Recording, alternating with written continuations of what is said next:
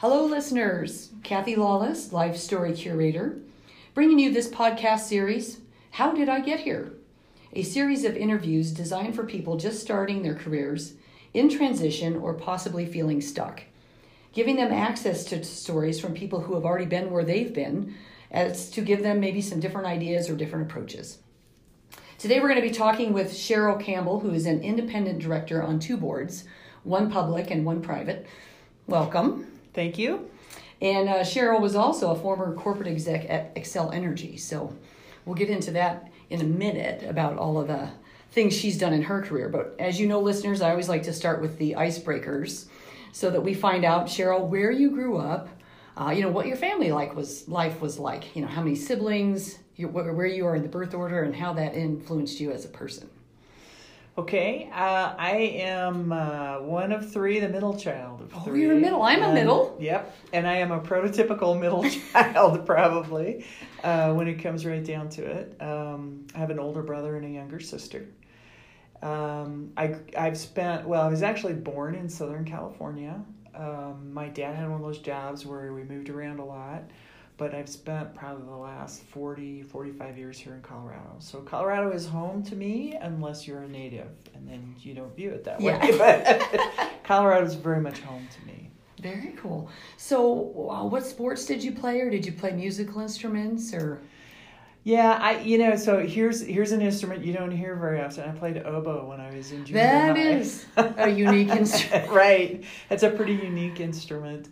And I played basketball when I was in high school. Never good enough to actually play beyond that. I did play with a young lady who ended up playing at CU while I was in college up there. And she was very good. There's no doubt there was a huge difference between her skill set and the rest of the team. And the rest of the team. Right. And in high school, they have a lot of that, right? Yes. So what age were you when you moved to Colorado then? I was about, it must have been 11 or 12. We moved in the middle. I was in junior high school, so probably, and that's back in the day when you didn't have, kindergarten through 5, and then 6 through 8, and then ninth grade was, ninth grade was not in the high school at that time. It was still middle school or junior high. Middle school. Okay. So I think we moved in the middle of my 7th grade year. So I was probably, 11 or 12.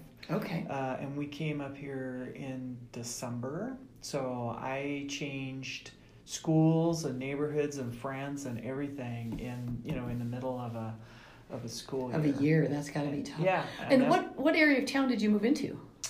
We lived in Denver, in the probably Monaco and Evans area, South Niagara. We lived in that part of town when we first moved up here. My folks were renting a house at that time because Dad got transferred and you move, right? Yeah. So things happened very quickly. It was the middle of the school year. You're trying to get your feet under you. And the following summer, they bought a house in the Thornton, North Glen area, and they are still in that area. They still live in the Thornton, North Glen area. So when you mentioned you're a typical middle child. I am. I'm a consensus builder, You try to keep the peace. Harmony. Yeah. It's all about the harmony, right? What was the age difference between you and your siblings? My older brother's only a year older than I am. And my younger sister is 3 years younger than I am. So we're three kids in about 5 years. Yeah, we're relatively close in ages. Although the interesting thing about that, and maybe others have noticed this too, is there are many things that my brother and I remember very similarly, and my sister is in a totally different time zone. And she's not that much younger than we are, right? Those are 5 years for 3 kids. It's relatively close. So I've always found that interesting when we start comparing notes about, do you remember when this happened, and how different some of her recollections are from my brother. Yeah, just based on her age probably. And it depends on what time, right? Yeah. I mean, if you're 8 and she's 5, right? Yeah. That there's a pretty big difference in perception in the way you view the world. How you view the world, yeah. Okay, so shifting gears just a smidge here. If you look at a fun meter on a scale of 1 to 5, where do you sit on a fun meter? Oh, Yeah, that's an interesting question. I like to have fun, and I'm just going to say the older I've gotten, the more I'm interested in moving up the fun scale. So I'd probably say closer to 4 than any. I'm not a wild and crazy, everything's got to be fun kind of person, but I'm interested in having fun. I think making work fun is a good way to, right? Mm-hmm. I mean, parts of it are incredibly serious, and things I've done in my career have been very serious, trying to improve safety and things of that nature. But you should have fun while you're working, because we spend a third or more so of our much life, time, right? with all these people. So I'm a big one on let's have fun. Okay. So same scale, but different meter, the risk meter. Excuse me. Where are you on taking risks? Okay, so this one's really interesting, right? Because I think it depends on how you define risk, to be honest. So I'll just give you a quick little story. I know a guy, I used to work with a guy that he thought I scuba dive. He thought I was absolutely bonkers to step off the back of a boat and go underwater in that foreign area and breathe, because the sharks might get you, right? And then you just never knew what was down there. Mm-hmm. And to him, that was incredibly risky. And to me, it's not, because, you've checked out your equipment, you have a protocol that you follow, and as long as you do that, it's really an incredibly safe sport. What I thought was risky was what he did when he was young in his career, and he had small children, and he quit a very decent corporate job because he didn't like how confining it was, and went off to start his own company. And so I looked at that as really risky, and he looked at me jumping off the back of a boat as really risky. So to me, it really kind of depends on, how are you going to define risk? Mm-hmm. Right? I when it comes to things around safety and stuff like that, I'm not a risk taker at all. But I know there are people that would view some of the things that I've done over my career, and some of the changes I've made, and then scuba diving is very risky. Yeah. Well, I love that, and I will say a lot of people do come down to that. Well, it's how you define risk. It's also how you define fun, because some people are like, one of my last interviews talked about, it's really about what she likes to enjoy doing, which might be just reading a book. So in her mind, she's a 5 because she's having fun. She's having fun. She's enjoying that. So, okay, well, let's talk a little bit about what it means to be an independent director today. So let's talk about where you are today, a little bit about that, and then we'll talk about how did I get here? Okay. For corporate boards are required, public corporate boards are required to have independent directors, and under the terms of the SEC rules, and they're independent in that they don't get favor or benefit from the corporation, right? So they are supposed to take into account the needs and the desires of the stockholders, the shareholders, and the other external stakeholders for the company when they are providing guidance and direction for the company. So that's what independent means, and that's who you're representing are the stakeholders and the external. Correct. Okay. Correct. So the SEC has hey, this is how you define it, and this is how you make sure that your directors are independent. So, for instance, a lot of boards have their CEO sit on the board. That person is not independent, obviously, because their wherewithal, their pay and everything's very dependent upon the company and the things the company does, the direction it takes, things of that nature. But as an independent director, you're still paid. We are paid. We don't get paid the way CEOs get paid. But we are very clearly aligned with the shareholders and other external stakeholders. Okay, well, that's good to understand that difference. Yep. Okay, so you're on 2 boards. Tell us a little bit about the 2 boards and how they're different or maybe similar. Well, one of them is a public company, and it's PG&E, Pacific Gas and Electric. The other one is a private equity company called Hoffman Southwest. And I am the only independent director on the board for Hoffman Southwest. The rest of the board members are members of the private equity firm that owns that company. So therefore they're not independent. Correct.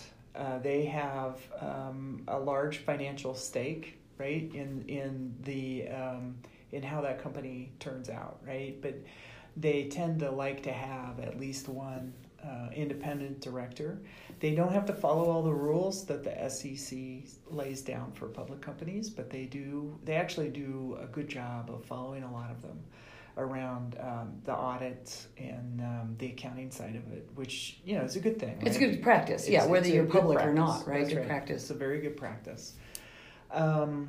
It's, their whole goal is growth and, growing the company, and probably most people understand these private equities. They buy up these companies with a goal to grow them to a certain point, and then they sell them, and that's the goal. So my role there is to help with that, that independent view, and also to help them open some doors to companies where they might be able to sell some services and help them grow. So that's the private equity company. The public company is more around, you provide guidance and direction to their day-to-day operations. You don't run the company. The way to think about it is, be curious and be nosy about things, but nosy, I like that. Be curious and nosy. Hands off, right? Yeah. Because the leadership team does all the day-to-day management of the company. This one is unique because I think most people know that right now PG&E is in bankruptcy due to some very horrible events. And so we're very focused on working to get them out of bankruptcy and on solid footing so that they can go forward and be a different company and be a going concern again. Yeah.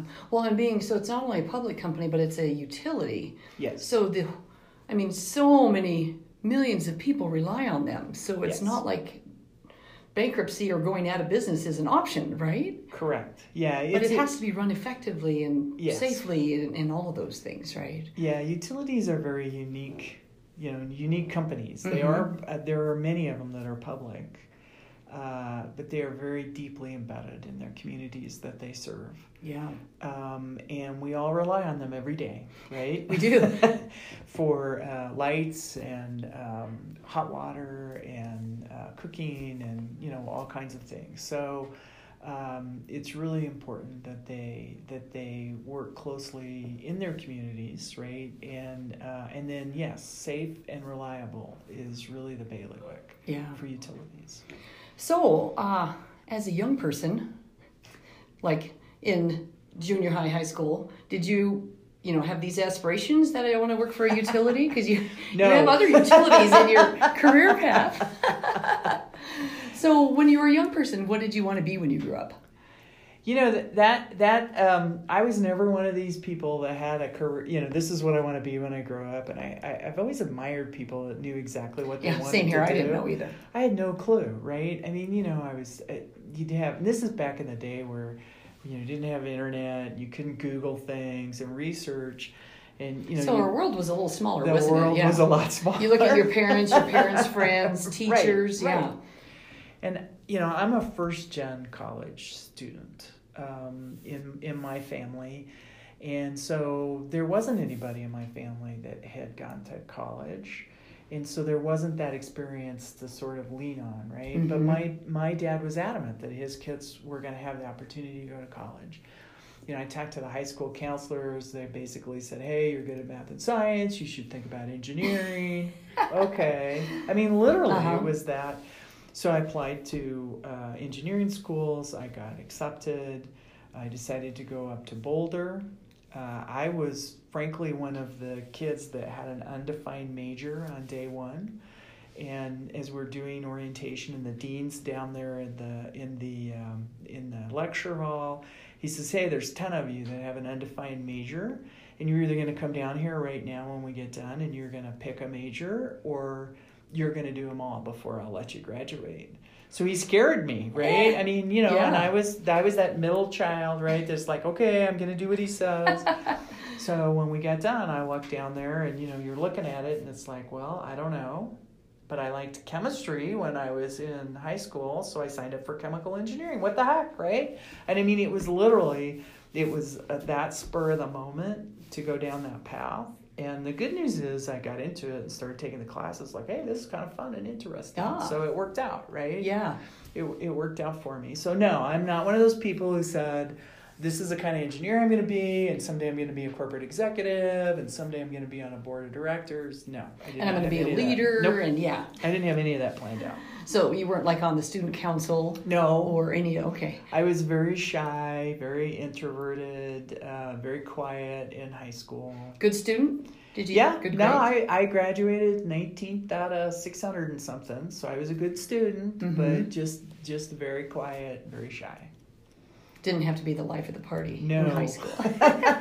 I'm a borderline introvert extrovert, so okay. I've got those really strong introvert capabilities. Every once in a while, it's like just go hide over here in a shell. But, yeah. So funny the similarities, because on a lot of the tests I've taken, I'm down the middle. Yep. And it didn't occur to me that I'm a middle child and everything kind of right. around me is a middle and a harmony. And no, I don't want to pick one way or the other. And yeah, it's so funny. So many it's funny. similarities. Yeah. Okay, so funny. you get out of college, then you graduate then with a chemical engineering degree. Well, I've got a chemical engineering degree and a business undergrad, both of them. I graduated with a dual major. What drew you to business? I got partway through the engineering, and it's like, wow, how do you apply this, right? Mm-hmm. And how do these things fit together? And at the time, the engineering college and the business school worked together to it was a little known program to give you that dual major. So I went down that path, thinking that it would make me more employable. I came from a very modest background. My parents didn't have a lot of money. Their families didn't have a lot of money. So, in my mind probably I'm thinking, all right, what's going to help me get a job? Right? Yeah. So I just thought I'd be more employable if I had both degrees. Did anyone coach you on that? Nope. I mean, I'm thinking that's a pretty big aha for a young person is to go, maybe having a business. Nope. Some more business information would help me. Wow. No, I was working at Target when I was in high school and college, and so you start to see some of the although I was sales floor help. So it's not like you're. But I was friends with, when I was in college up at the Target in Boulder, I was friends with the person who ran HR and the store manager.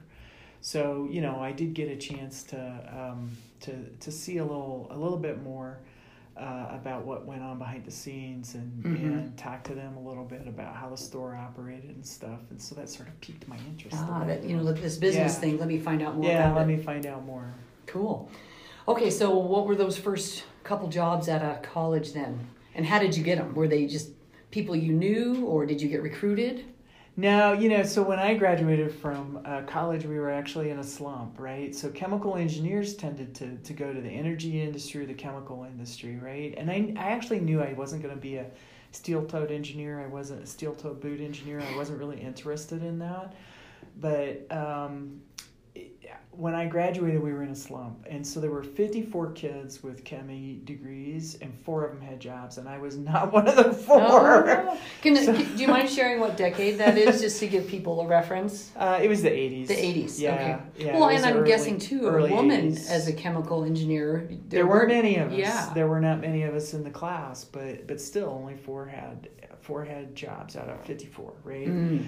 So I was still working at Target, so I ended up moving back home, which, I wasn't happy about. My parents weren't happy about, that none of us were very happy. But I mean, we made it work.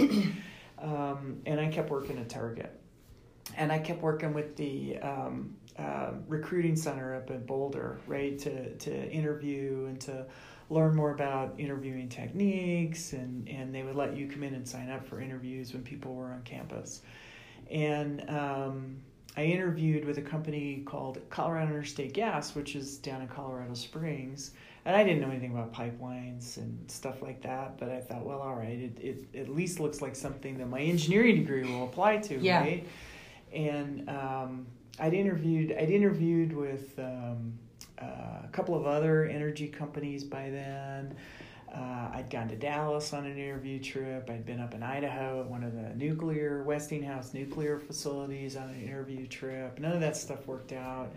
And, you're starting to get kind of bummed, right? Because now I graduated in May, and now it's fall and into the winter. And you've had interviews, it sounds. Yeah, I'd had even interviews. out-of-state interviews. I mean, right. they pay for you to go, right? And so you got to think.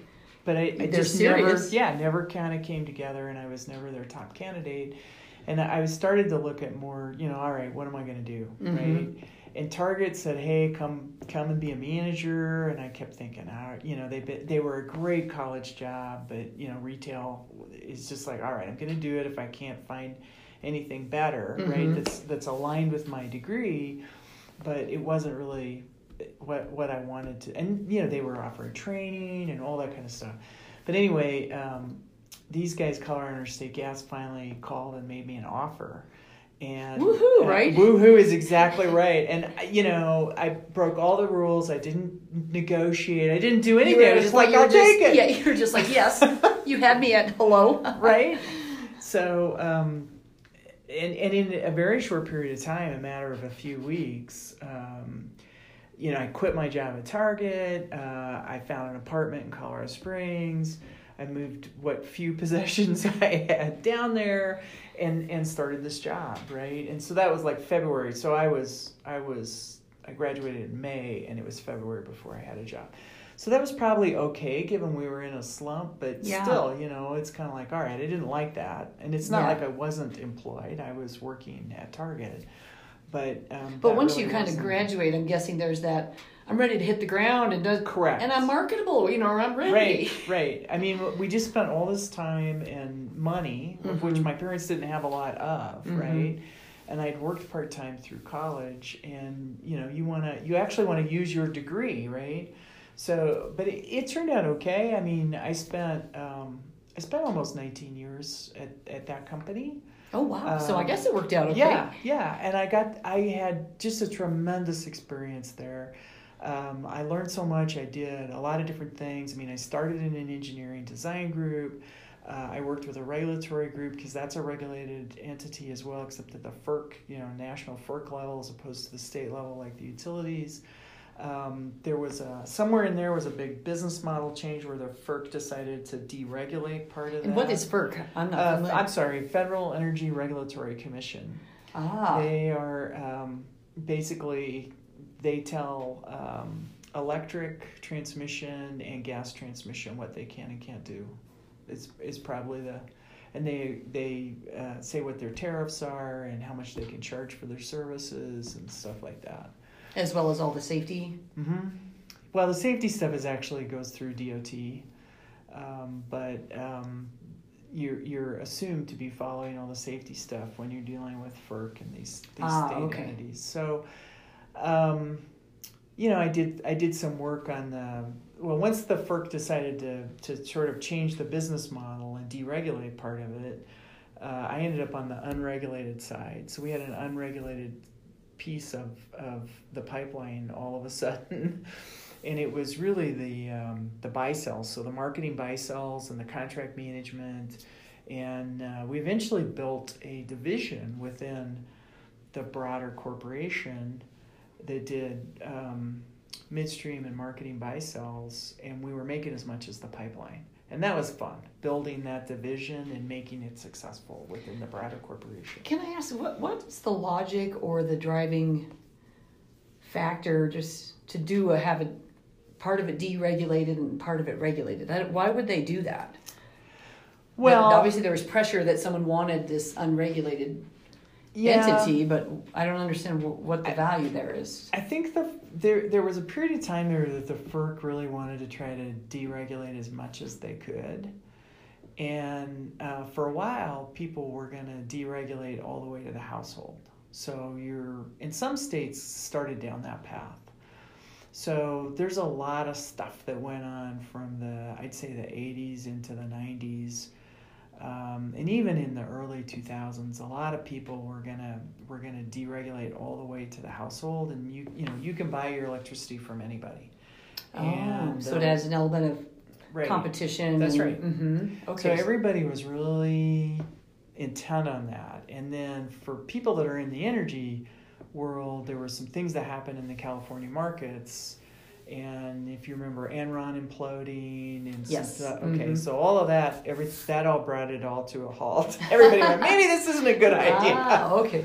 So, but they'd started to go down that path. And it was, the interesting thing about that is if you've got a company that you've had for 50 years and it's operated in this regulated environment, and then all of a sudden everybody changes the rules, I mean, you literally have to rebuild your business model. Yeah. Because what worked before doesn't necessarily work now, right? In sort of this new world. So you got to be part of that rebuilding, yeah, which you said was really fun. It was fascinating. It learned a ton. It was really a terrific experience. And aren't you glad now you had that business degree? Yes, by then I was. And by then I'd gone back and got a master's in finance. Because you got into it and you started going, I need to know more, right? Mm-hmm. And there were people more than willing to learn or teach you within the company, but I'm one of these people that I like to read and absorb and sort of get some fundamentals and then also learn hands-on application. Yeah. So get the learning from an objective, credited university, not necessarily just all on the job and from. Yep. Okay. And then I'd go down to the regulatory VP's office and say, hey, my prof said this last night. And he'd go, nope, that's wrong. And he'd stand up at the whiteboard and start saying, this is how it works in our world. Okay. So, I mean, it was a great experience. But then you got to see two aspects of it, right? Which is this is how it works in our world, but maybe in the other world or other worlds, it works this way. Yeah. Right. Yeah. Which is, again, valuable to you, so you don't just know one world. Yeah. You knew the other worlds, too. No, it was a great experience. Yeah. Just a great experience. So, were you in management leadership roles at this point, too? I was. I actually got out of being an engineer and an individual performer pretty quickly. Within 2 or 3 years of starting, they had me in a supervisor role and then into a manager role. And so I got into the leadership side of this pretty early in my career and just never looked back. Yeah. So what was it about you? I mean, did you kind of raise your hand and say you wanted to be a leader, or did they tap you, or? I think it was more they tapped me. That same regulatory VP I was telling you about, I mean, he had to walk past my office to get coffee, and I have no clue what he saw in me, but he kind of adopted me at some point, and he'd go get coffee and he'd come back and he'd sit down in my office and he'd start talking to me, and you're kind of freaked out about there's a vice president in my office. Why is he here talking to me, right? But apparently he saw something in me, right, that he thought would be of benefit in the company and in the leadership ranks, and the next thing I knew, I got promoted to supervisor. And then it just kind of went from there. And there were a couple of just incredible leaders at that company that at some point you kind of go, okay, I need to learn everything I can from these people. Yeah. So great role models. They were fantastic. Well, and how many women? Again, you're in a male-dominated industry. we had more at the corporate office. CIG was owned by a larger corporation named the Coastal Corporation, and they were headquartered in Houston. So Houston was very different than Colorado Springs. There were women in leadership roles in Colorado Springs, not so many in Houston, right? Oh. So when you went to Houston, it was a little bit different. There were a few, but it was a little bit different world in Houston, and much more sort of the traditional, what you would expect for the traditional energy and the sort of male-dominated and stuff like that. So we did have some women, but I would say that most of my early mentors and the people that I looked up to from a leadership aspect were men. Were men. And as you navigated your career over these 19 years, were you raising your hand for promotions? Were you just getting promoted? Were you kind of picking, I'd like to be on this project? How did you navigate all of that? Yeah, I was one of those people that would raise my hand and say, let me try that. I think I can figure it out. And once you kind of do that a couple times and people see that you are capable of figuring it out, then they tend to come and ask you more and say, hey, will you come and do this? Or would you jump on this team and help us do that? Were these new endeavors or? sometimes they were new endeavors. Sometimes they were, hey, we need a new computer system. I mean, my boss told the guy I was working for at one point, we were trying to get a new computer system in. We were going from an old mainframe system to what is very common today. We called it a GUI system, but you know, it was like what's on your PC. It's very user friendly, all that kind of stuff. Yeah. And I was talking to my boss about it one day, and he goes, "Look, either you or I have to be the project manager on this, on the business side, and I'm not going to do it." I said, "Got it." I mean, you know, I just eliminated me, and I'm your boss, so now it's you. Right. Yeah. Okay, I guess I'll volunteer. No problem. Yeah. Right. So, I mean, there were things like that that would happen as well. But you were volunteered. Yeah, I was voluntold, right? Yeah, voluntold. But you know, once you're in it, I mean, you get two choices, right? Yeah. You can be grumpy about it and grouse about it and say how unfair it is, or you can dig in and try to make it work, right? Yeah. And so I'm one of these, and this is probably the middle child thing again, you know, optimistic, positive people, and I'm going to look for a way to make the best of it. Well, at least, I mean, it's better to be, I think, part of change. I'd rather be at the table, part Absolutely. of the change, part of the decision making than on the outside. That's which right. is having it thrust on you, and you're like, That's well, right. wait a minute, why did we do this? How did we get here? That's all right. of that. So would you recommend that? Is that something that when you look back at your career that you might say, you know what, that was a good secret to my success, or a good part of your success? Absolutely. Raise your hand. Raise your hand, okay. Jump and don't in. wait to be picked sometimes. Do not wait to be picked. You got to raise your hand, and you got to get in there. Because you'll learn a lot, right? And you'll always be expanding your skill set. And B, people will start noticing and paying it. Because you and I both know the next secret piece to this is having a sponsor at the executive level that's talking about what your capabilities are and saying good things about you, right? Yeah, absolutely. Well, they're not going to do that if you're just going to go sit in your office and hide, or your cube and hide, and not say, let me help you solve that problem.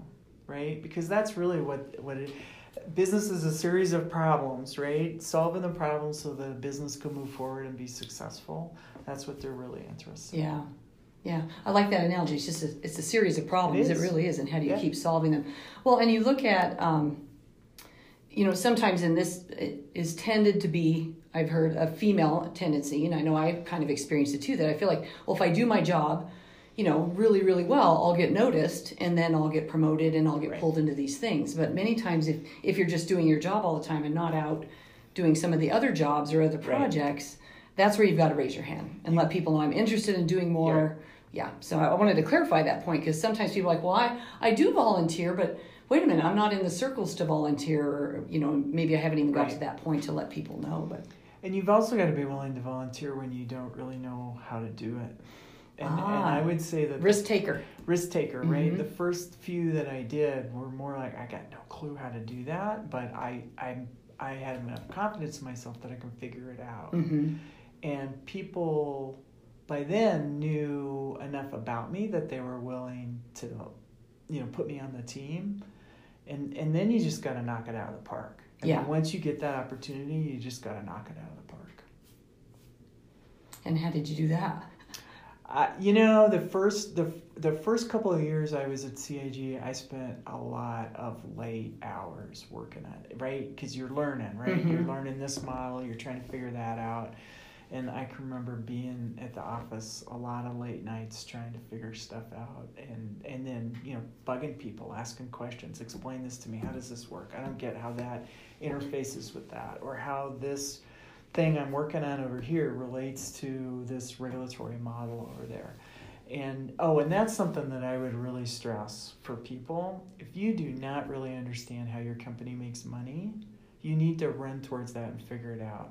And I'm not saying, we make a product and we sell it. I mean, really understand how your company makes money and what the key factors are and how some of those decisions get made. Because it totally changes the way you look at a business and a lot of the decisions you make if you understand the levers and the pushes and pulls on how you make money. Yeah. So that's a really important thing where it's pretty early on. It's like, all right, how does this regulatory model work? When is it important that this happens versus that happens? Stuff like that's really important to understand.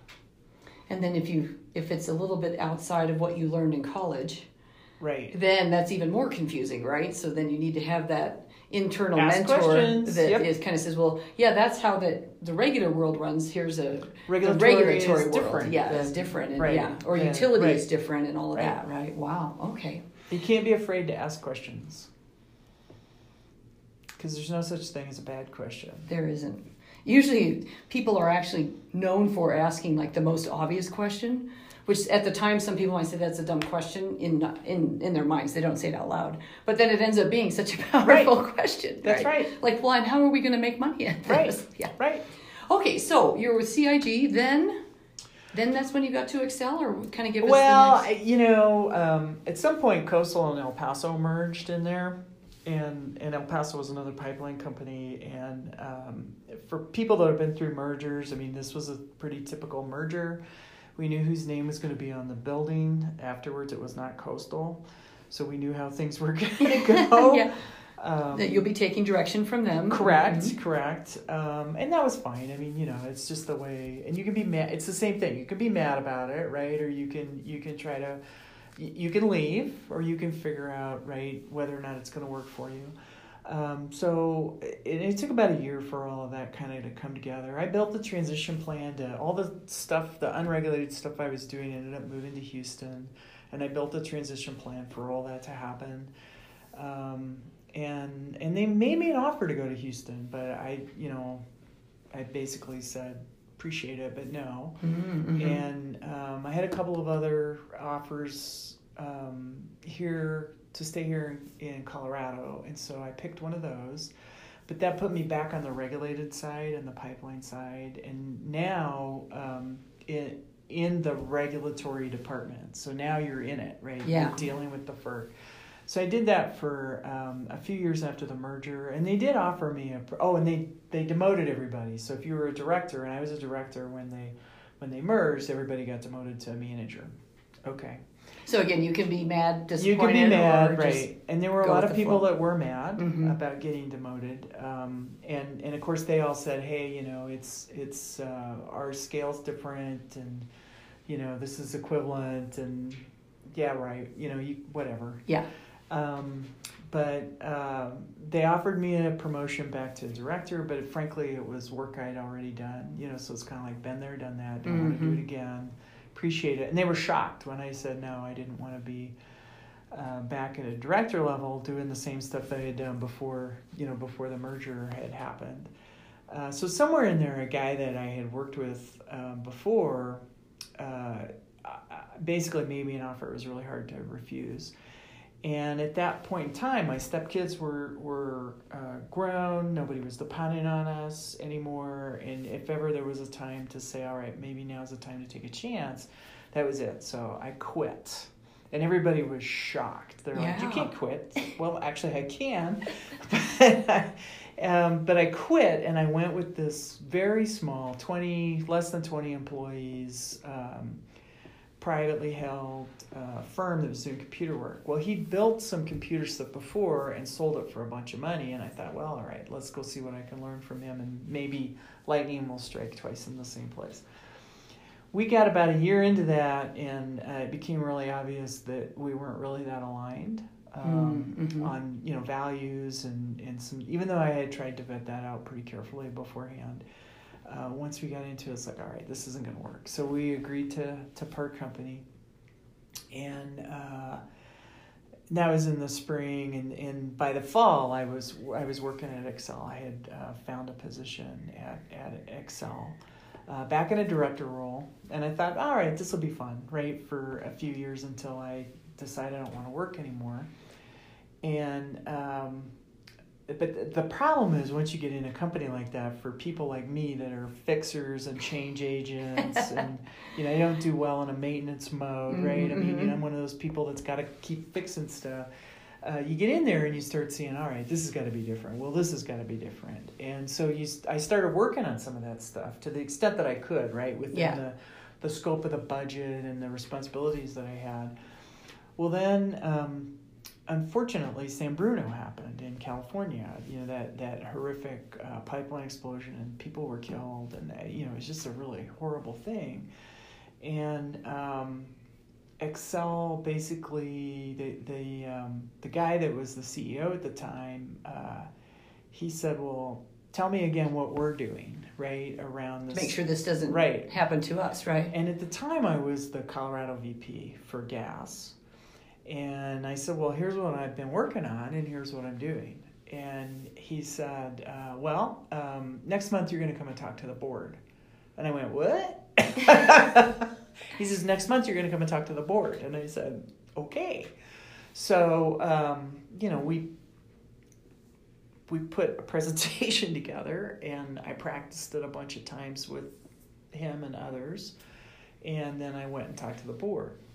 And was this to get more funding for safety or for upgrades? Or remember, a big part of boards are oversight, and are you doing the right things to manage the risk and the company's reputation? Okay. Right? So this was a big deal, what was going on. So again, we don't want to have this happen here. We don't kill people, right? Yeah. I mean, you're not supposed to kill people when you are giving them products and services, right?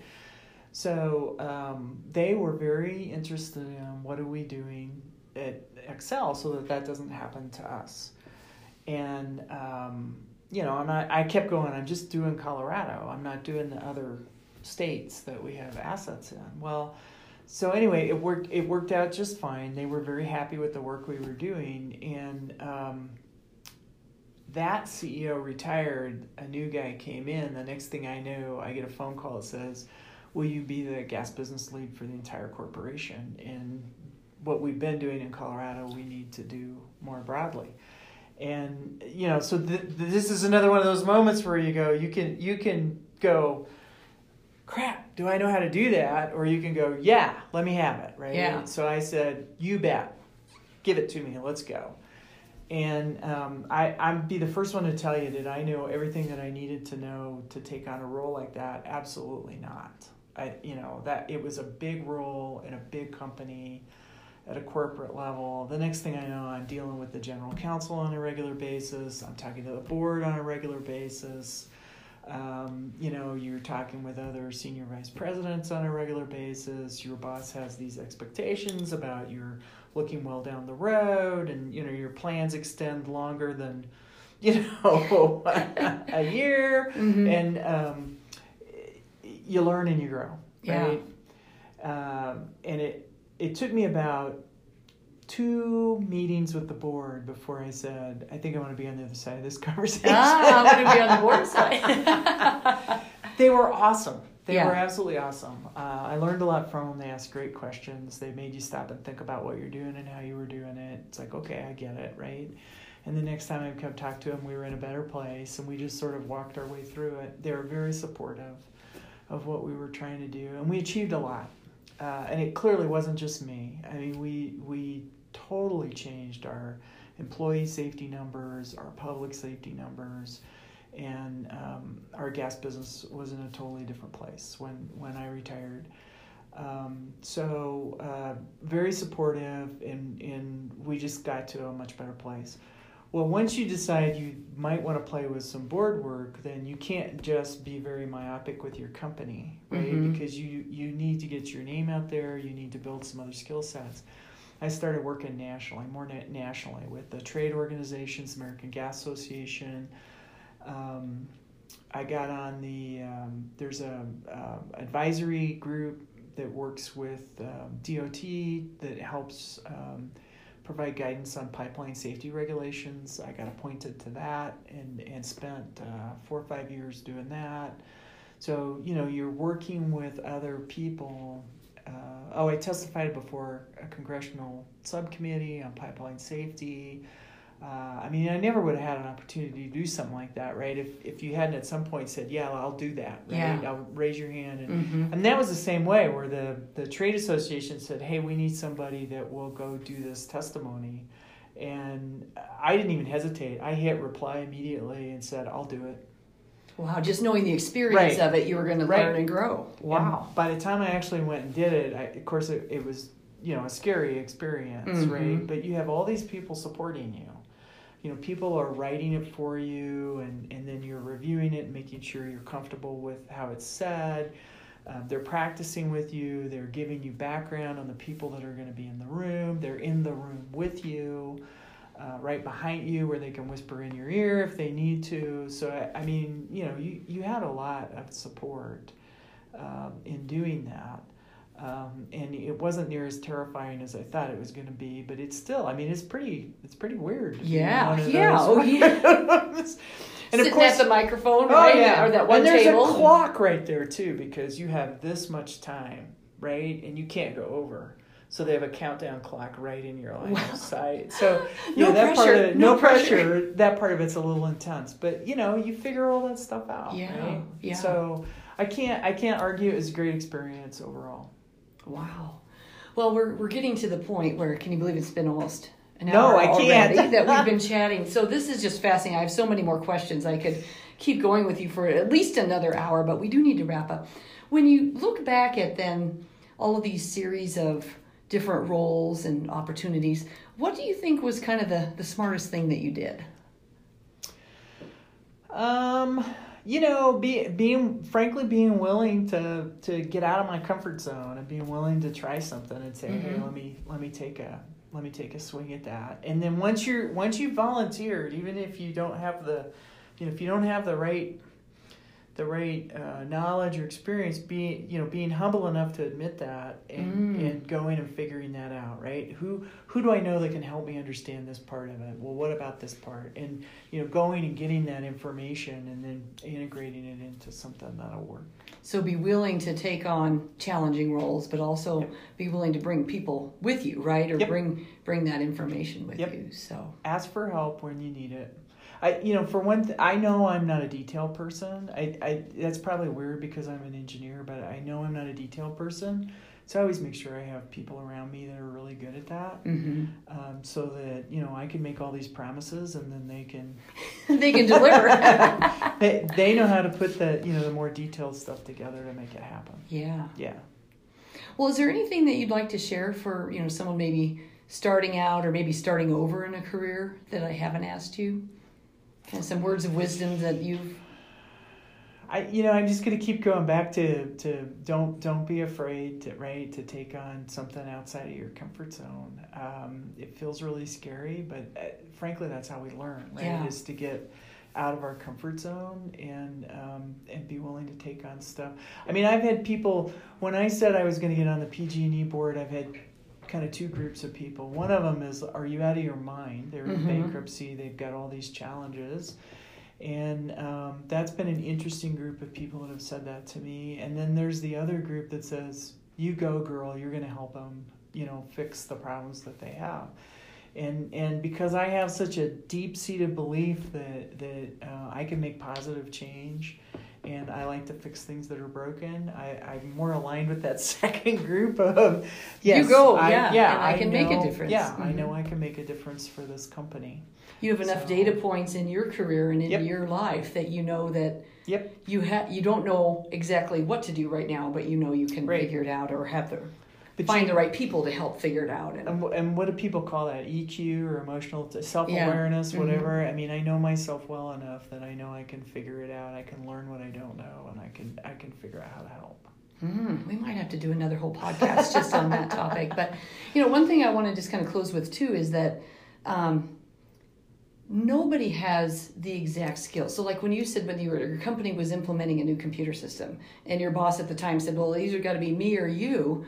I mean, you think about, sometimes when you're in a role and in a corporation, you're like, oh, well, I've never done that, so therefore I'm not going to raise my hand. Yet no one else has done it either. Correct. Or you would have already had a computer system, right? Correct. So I think that's one of the reasons I'm doing this podcast, too, is to let people know that many times these projects, no one's ever done them before. That's right. So don't let that stop you. Really just, boldly step in. And now don't be arrogant and not ask questions or get the right people on your team. It's just humbly step in, but Right. excitedly humbly step in, and That's you'd right. be amazed at what you can do. That's exactly right. And people will want to help you and be part of it, because then they'll be like, well, I've not done it either, so let's go do it together. And in that scenario, my boss was very interested in us being successful. Oh, yeah, he's going to support you, right? So you might have to come to him and say, I need to offload this part Right. because I'm over Right. here doing this part. And right? oh, by the way, I need somebody with this skill set, and I'd like that person. And I mean, he was incredibly supportive, making sure we had what we needed to make that. And we got it. We got it on time and on budget. And it wasn't trivial. It was a hard thing for the company to do and for our group to do, but we got there, and he was incredibly supportive. So, Wow. just ask. Just ask. Ask and say yes. Yes. Well, Cheryl, thank you so much. This has been an amazing journey on your life story. I hope you've enjoyed going back through it a bit. I have. This has been fun. You've made me think about things I haven't thought about in a long time. Very cool. And listeners, if you have any questions for me or for Cheryl, please post them on my website, lifestorycurator.com. And if you enjoyed today's interview, please subscribe, and you'll get then alerts and other interviews that come out. And we'd love to hear from you. Thanks again, Cheryl. Thank you.